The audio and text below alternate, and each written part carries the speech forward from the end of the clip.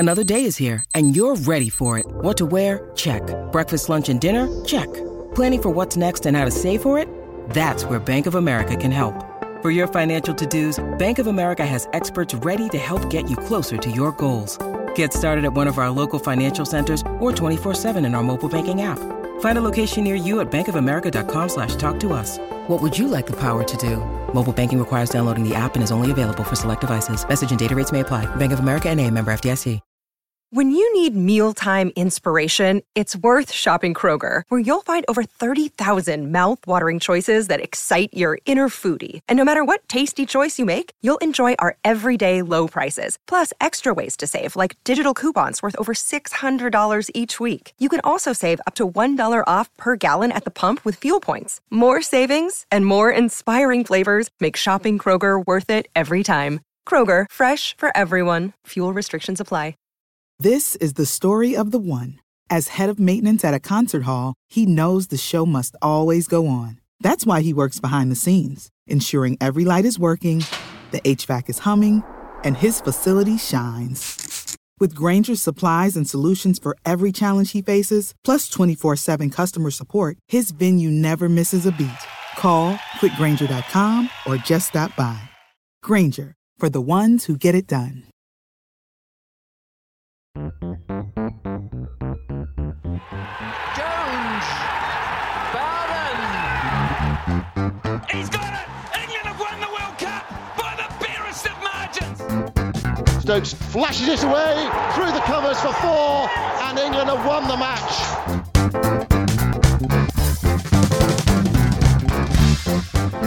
Hello and welcome to the Analyst Inside Cricket. Those great commentary moments, well, there were a few more today. They didn't favour England particularly, certainly not at the end of the day. We're talking about this programme, Simon, as a sort of Ashes review. It feels, after the second day's play in Melbourne, like an Ashes post-mortem, almost, because England's hopes are hanging by a thread now, 31 for 4. Yeah, they're just about done, I think, in this Ashes series. I think we always sensed that was going to happen. Certainly after Adelaide, the first few days in Adelaide, we realised which way that game was going to go, and it seems fairly obvious which way this game is going to go as well. England didn't bowl badly today. I mean, they got themselves back in the game, but you still felt Australia had too many.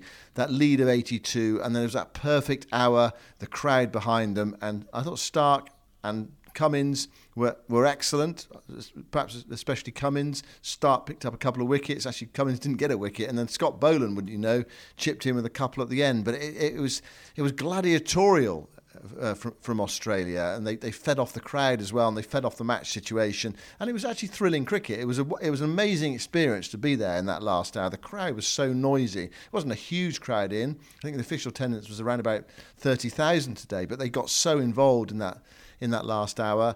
And England, they've still got Stokes and Root there, and they've lost one of the wickets as a night watchman. But it's hard to see them getting out of this on this surface. There's enough there for the bowlers, and England were able to exploit that today to bowl Australia out. Yeah, I mean, there is a lot in the wicket, as you say. It reminds me of a pitch like Headingley in the 1980s, but a quicker version, where the ball, if you get it on the right length and line, it jumps, it seams, it does things unpredictably, and it's not an easy pitch to stay in on. And actually the Australians did, I think, in the end pretty well to get 267. There were a few moments, I suppose, where England could have capitalised on breakthroughs, and they'll look back on one or two kind of decisions to bowl certain people at certain times. And I think also, brilliant though Jimmy Anderson was again, 4 for 33 in 23 overs, amazing figures. I still think England could try and bowl a bit fuller still. I heard Ian Chappell saying on TV, if you get the batsman driving and he drives 3 fours and then gets out, I'll take that, 1 for 12. And there were still not many balls that he tried to induce the drive. A classic example, Steve Smith's wicket. Steve Smith loves just sitting on the back foot, waiting for the ball to come to him and knocking it around on either side of the pitch. As soon as you try and bowl a bit fuller, he's just a bit slower getting out of the blocks. And he was on the move to that ball from Anderson, which nipped through the gate. It was a good ball, obviously. Nipped through the gate, got the inside edge and onto off stump. But, just being hypercritical there was still not enough balls in that area from England. If you look at, for instance, the Australian lengths in the first 10 overs that they bowled compared to England's lengths in the first 10 overs, there's a lot more short balls from England in their opening burst, and it's those 10 overs that really dictate the course of an innings. And look at what's happened today in that last session. 12 overs from Australia, 4 wickets, and almost every ball. I mean, Stark, as you say, wasn't absolutely on the money, but Cummins, every ball is asking a question. Every ball is demanding a stroke. Most balls are foolish and drawing the batsman forward. There was that horrible snorter to Hamid, which took off from just short of a length and flew at his head. And that's the kind of ball that really gives a batsman tremors on pitches like this. But generally, Cummins doesn't use a short ball very much. He just keeps on probing away, trying to hit the top of off stump.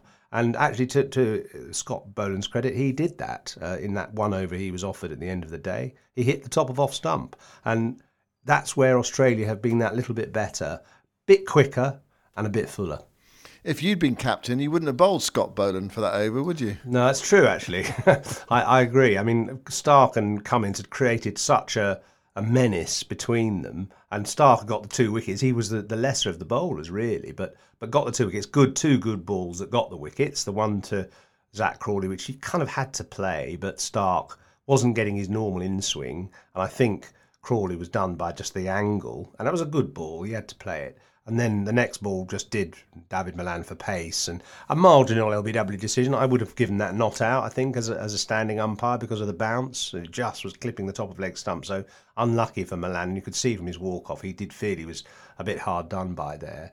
But actually, I would have given Stark another over just because he poses such a threat. And in a way, even if he's bowling badly, he still produces wicket-taking balls. But, credit to Cummins, he went for the local man and he delivered. Yeah, Milan, that LBW decision, it was just shaving the top of middle and leg stump. It did feel like a marginal one, but there was people say, Australian umpires, DRS, it sort of it favours Australia, even though you've got the DRS. If you give it out on the field, then the umpire's call, it goes with the umpire. But there was one earlier in the day where Leach's wicket was an umpire's call. That was given out by one of the Australian umpires as well. One was Blocker Wilson, and the other one was Paul Rifle. So there were 2 marginal LBWs, one in each innings, and England got the benefit of one. They didn't get the benefit of the other. So no quibble there whatsoever. Marcus Harris today battling, and you look at the scores in the match. I mean, it's perverse, isn't it? A player who's looked really scratchy, vulnerable. You feel he could almost be out any ball. He's the player that actually is the player of the day, and he's. It looks as if he's played close to a match-winning innings. He sort of held everything together for Australia. Didn't look particularly pretty, but he battled it out for 189 balls for his 76. I mean, no one in this pit match, apart from I think Joe Root in the first innings, has looked in on this surface, has looked secure. Root did look secure in the first innings and had a waft outside the off stump and nicked one behind, but no one looked particularly secure for Australia today. It was really hard work, and there's that thought in the back of your mind: if England could have, it doesn't look as if it's going to happen now, could have set Australia 180 to win, then they might be in the game, but it looks beyond them unless something quite miraculous happens. It's hard to see England setting Australia more than about 70 or 80, something like that. That's what it feels like overnight. Still Root there, still Stokes there. They've got that quality, but there's enough in the surface for the bowlers to cause England some problems and just sort out that middle order tomorrow. And they just make it happen that bit quicker. Certainly Cummins and Stark do anyway. It just skips off the surface. I think that's the difference, Yoz. I think that's the difference. We talked about England. Could they have restricted Australia to under 267? Australia were able to sort of chisel it out, but Australia have got that extra bit of pace in their attack, which it does it a bit quicker, and that's why England under a bit more pressure. Well, also I think there's the quality of the batters generally as well, and they're not in form, etc., etc. But I think that Australian bowlers, for example, Adelaide, all of Australia's pace bowlers at Adelaide were quicker than any of the England bowlers. It was Australia's block, they're what was it, 4 bowlers, and then England's 5 bowlers below them, and so they have got that extra pace. Of course, Mark Wood playing in this match, and he did get the ball through at, I think, one or two balls around 90 odd. Well, over 90, actually, 150 kilometres an hour, so that's what, 93 or something. I mean, great effort from Mark Wood. He was unlucky. Harris stuck it out. It was pretty scrappy. The Aussies are very good at actually lower order players as well, just picking up 20s, Stark, Cummins, crucial little extra runs, nearly 50 runs from that last couple of wickets. I think it was, 219? Yeah, 219 when the eighth for wicket 8, yeah. fell.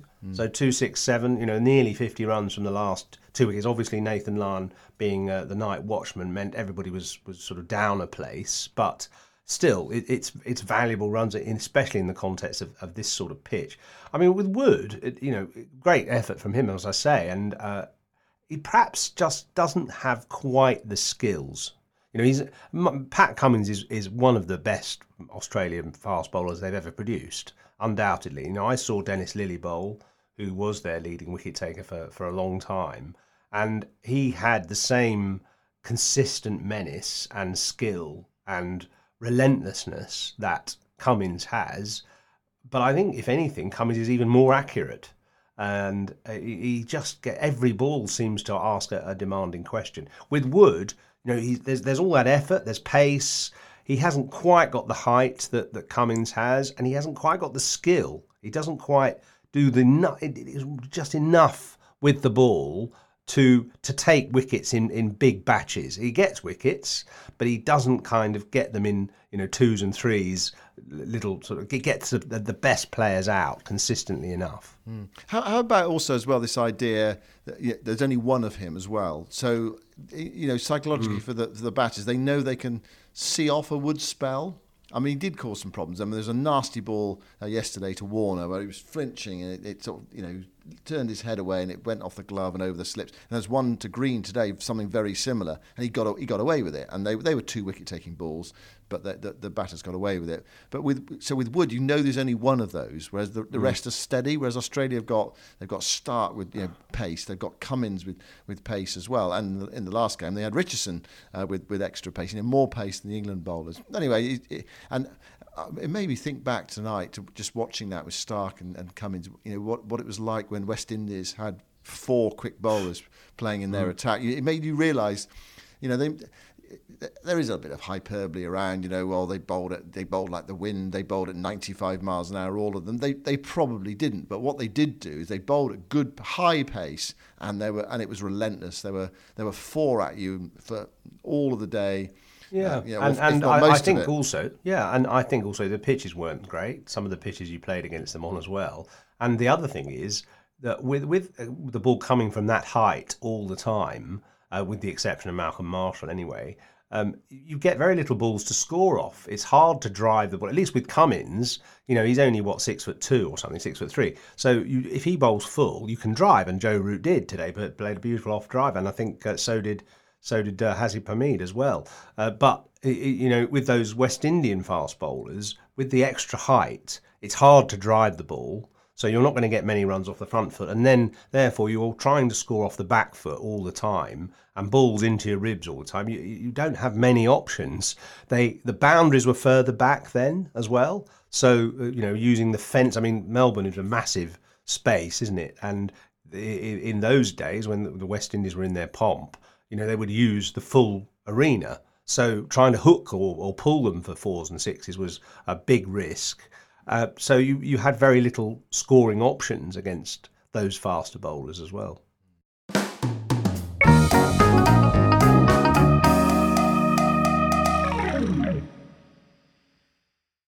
Are you struggling to get up and out on these dank, dismal days after a sleep-deprived night, hoping in vain for England to produce some fighting spirit? Here's a great solution: Mission Teas. Mission have created a new range of 100% natural performance teas to provide something we all need more of: sustainable energy. They're based on enlivening South American herbs like rhubarb and yerba mate. They've become a favourite with professional athletes, including some of the England team. They've certainly helped me get through some of these depressing nights. So whether you're following the Ashes Down Under or not, we think you'll love what Mission offers. So we've partnered with them to give you, the listeners, 20% off your next order. All you need to do is head to missionuk.com, discover the teas you need to fuel your day using Mission's handy quiz, whether you're looking for better energy, enhanced performance or boosted recovery, and enter the code CRICKET20, all one word, at checkout. That's CRICKET20 at missionuk.com. There are a couple of other things that we need to talk about. One is the delay to the start of the second day. 4 people testing positive for COVID within the England camp, a couple of support staff, and, well, in separate incidents actually, 1 support staff and 2 from his family, and then another support staff member testing positive as well. So the England players tonight are taking PCR tests, and I suppose in a way the sort of the fate of the game depends on those. You know, if a few more were to test positive, then what does that mean for this game?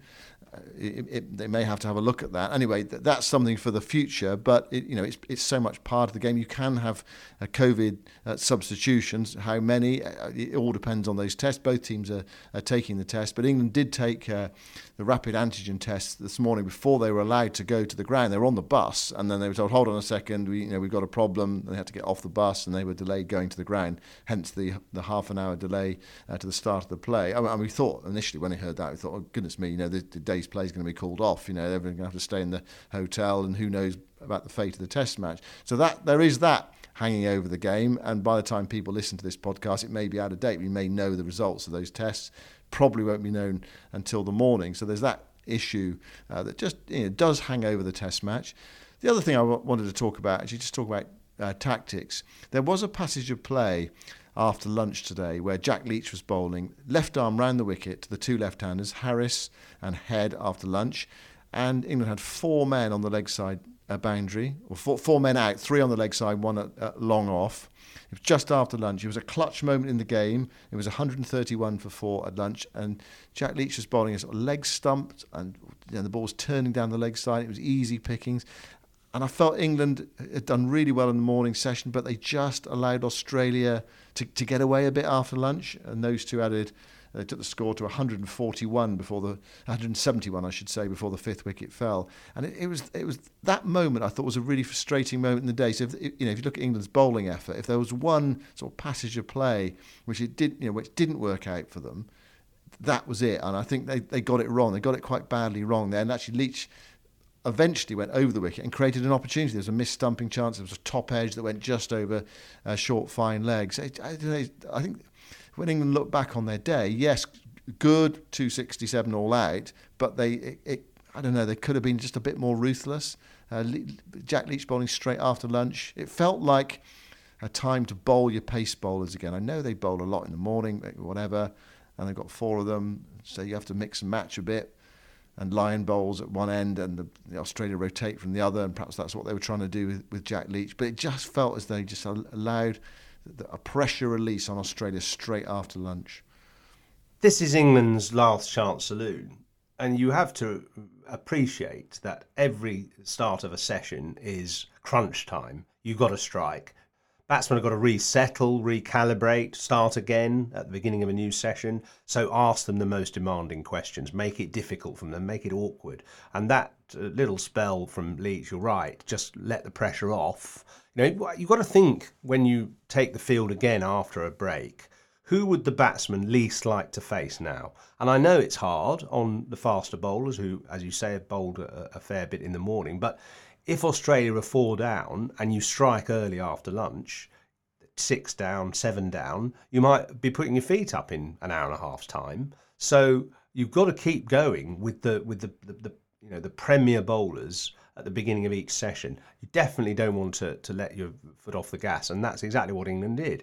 If you're the 2 left-handed batsmen on a pitch like this, which is, it feels almost slightly corrugated. The ball is, bouncing a little bit awkwardly and obviously seaming. It's a perfect pitch. It's a seamer's paradise, really. Why are you bowling a spinner straight after lunch? And especially a spinner who is not particularly confident at the moment, bowling to 2 left-handers who are just working easy runs on the leg side with 3 men on the boundary on the leg side. So I find these sort of decisions strange because, England, sometimes you can blame a captain for a weird decision in mid-session, but at the beginning of a session, when guys would have had time during the lunch break to discuss who to bowl in that next session, everyone would have kind of given their opinion, but you'd have thought there was a consensus. I don't know why the consensus would be Leach. You've got to think we should be using our most potent bowlers straight after lunch from both ends.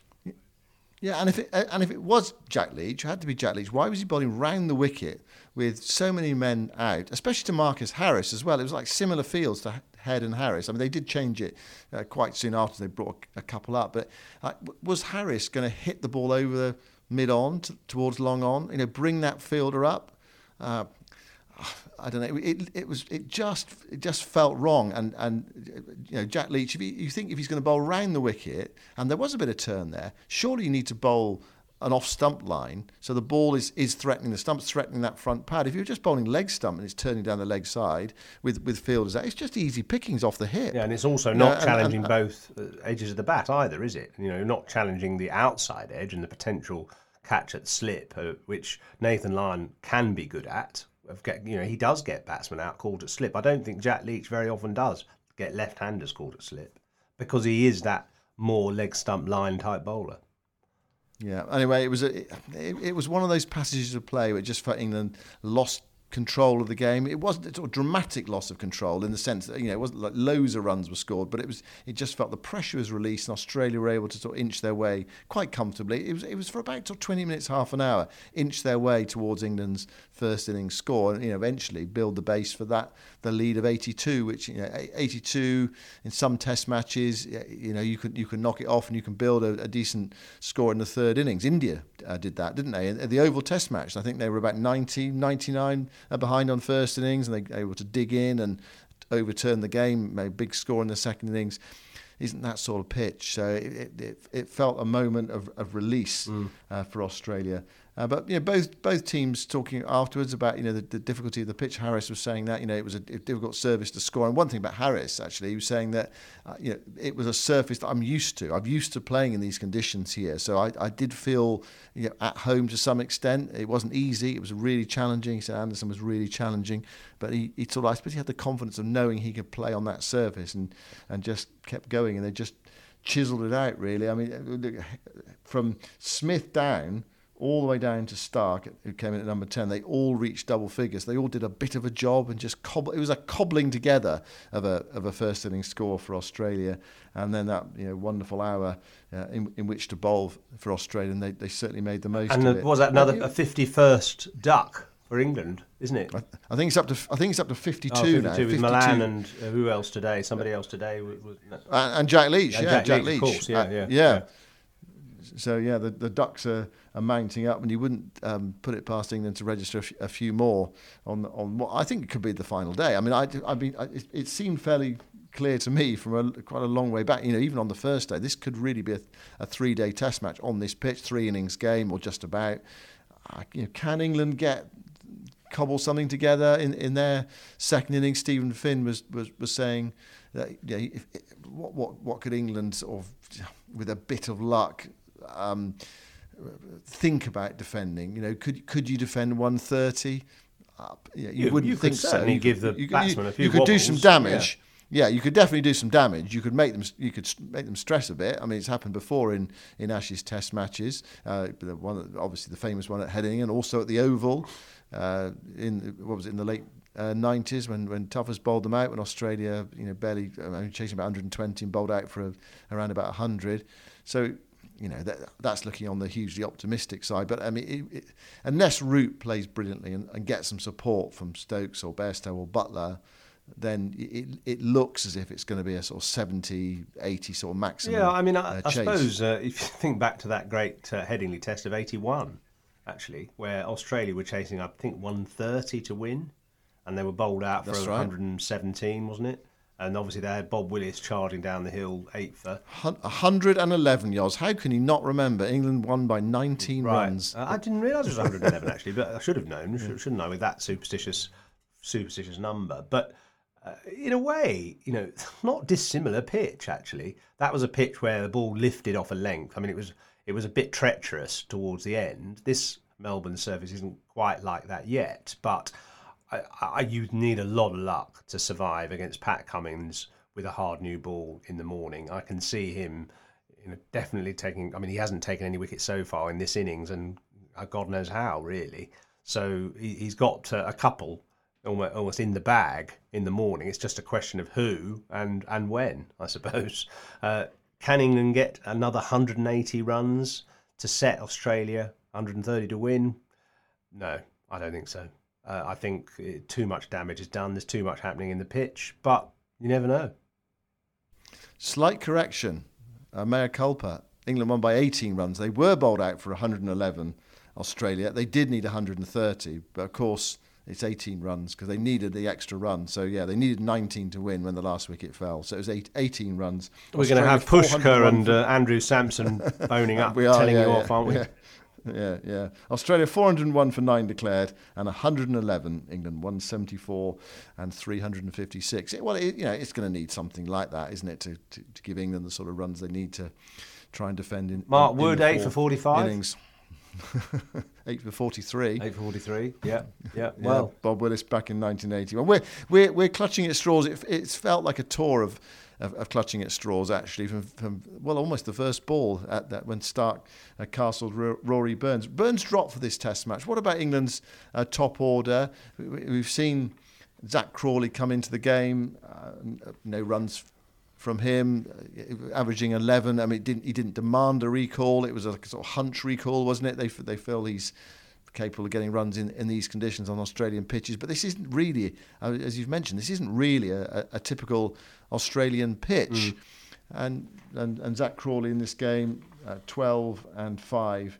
And I mean, he actually did well to get to 5. And they did quite well to get to the 5th over. You felt like in those opening overs there could be a wicket off every single ball. And I was talking in the commentary box just off air, and I said to one of my colleagues, "It's going to happen. There's no way there's no way against this intensity of bowling that this opening pair are going to survive." I don't think I expected 22 for 4, but you could. It's felt so much like a wicket or two was just around. Yeah, I feel for both those openers. I don't think there was much they could do about the balls that dismissed them. I mean, Crawley, having had no cricket for however many months, really tough for him.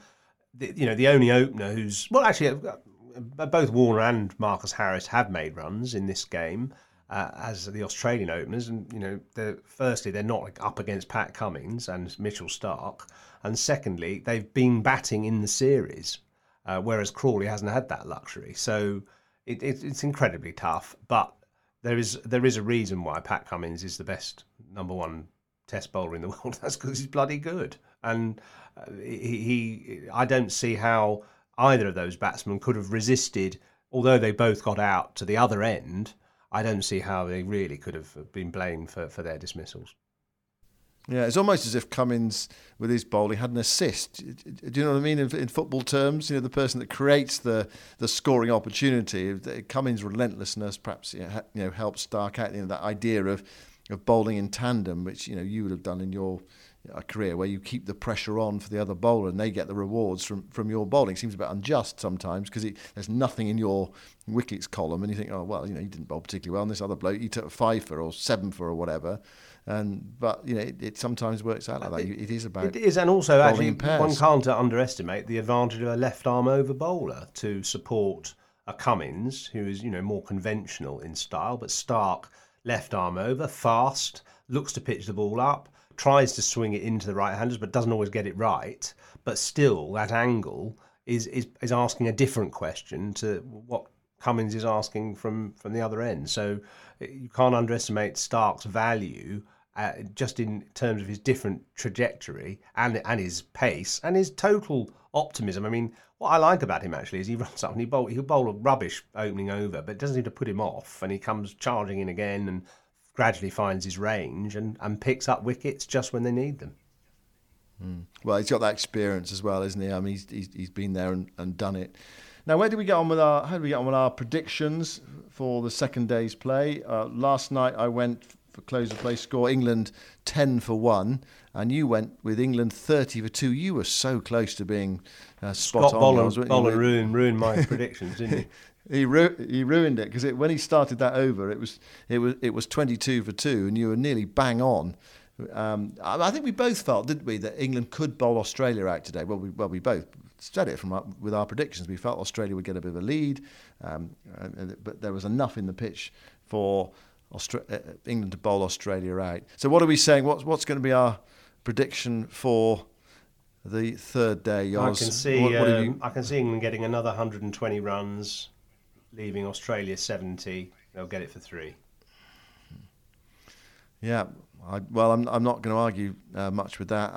It's that sort of situation, isn't it? I think the most England will set Australia 90, and even that is being optimistic. There may be 1 or 2 wickets in it for England, but perhaps not that many. I am going for an 8-wicket Australia victory, and you're going for a 7-wicket Australia victory.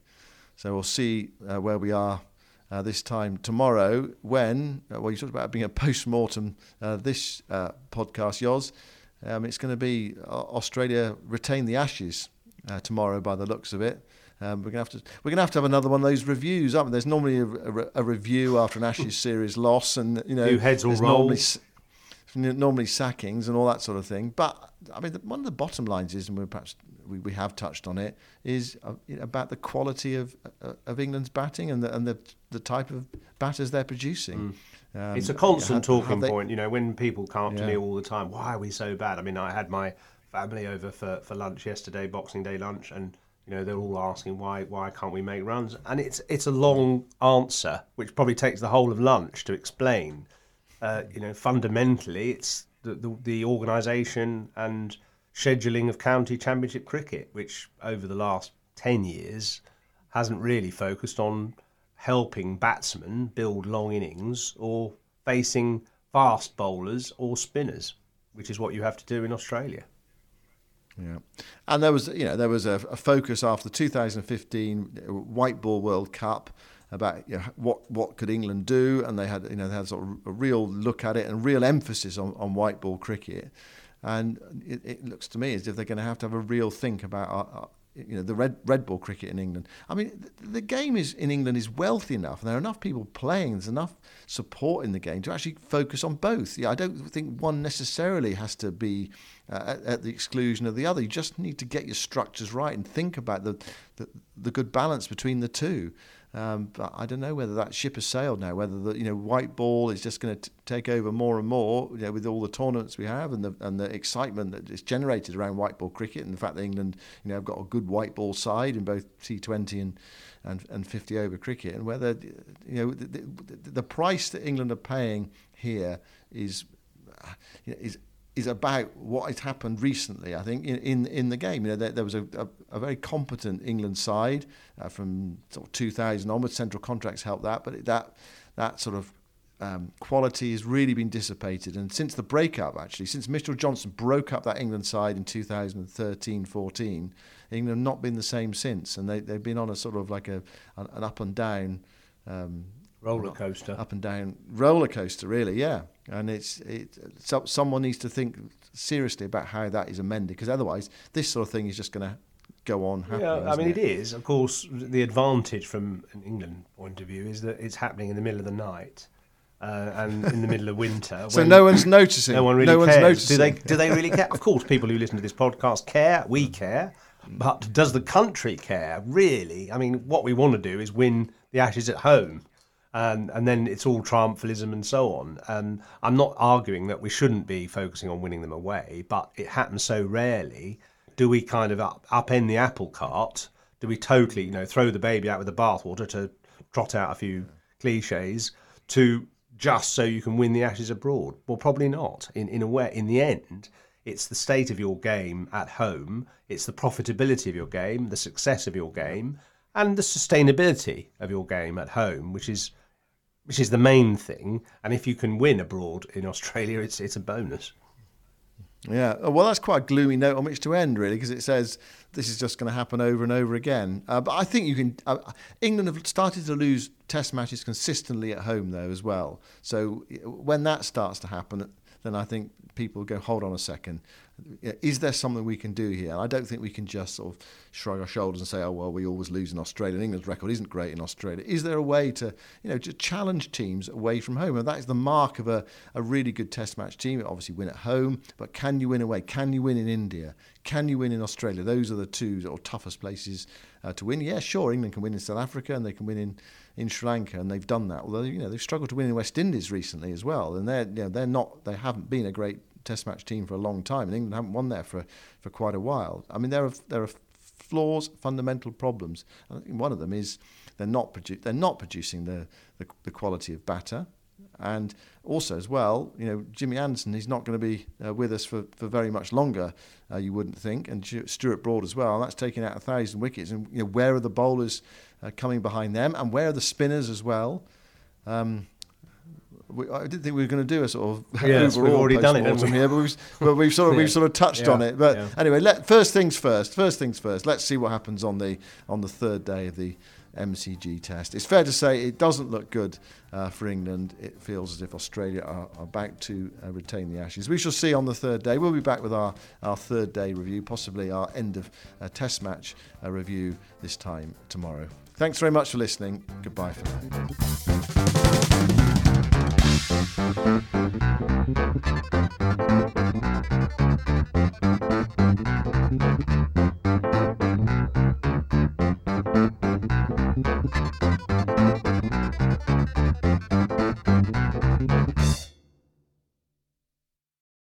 Sports Social Podcast Network.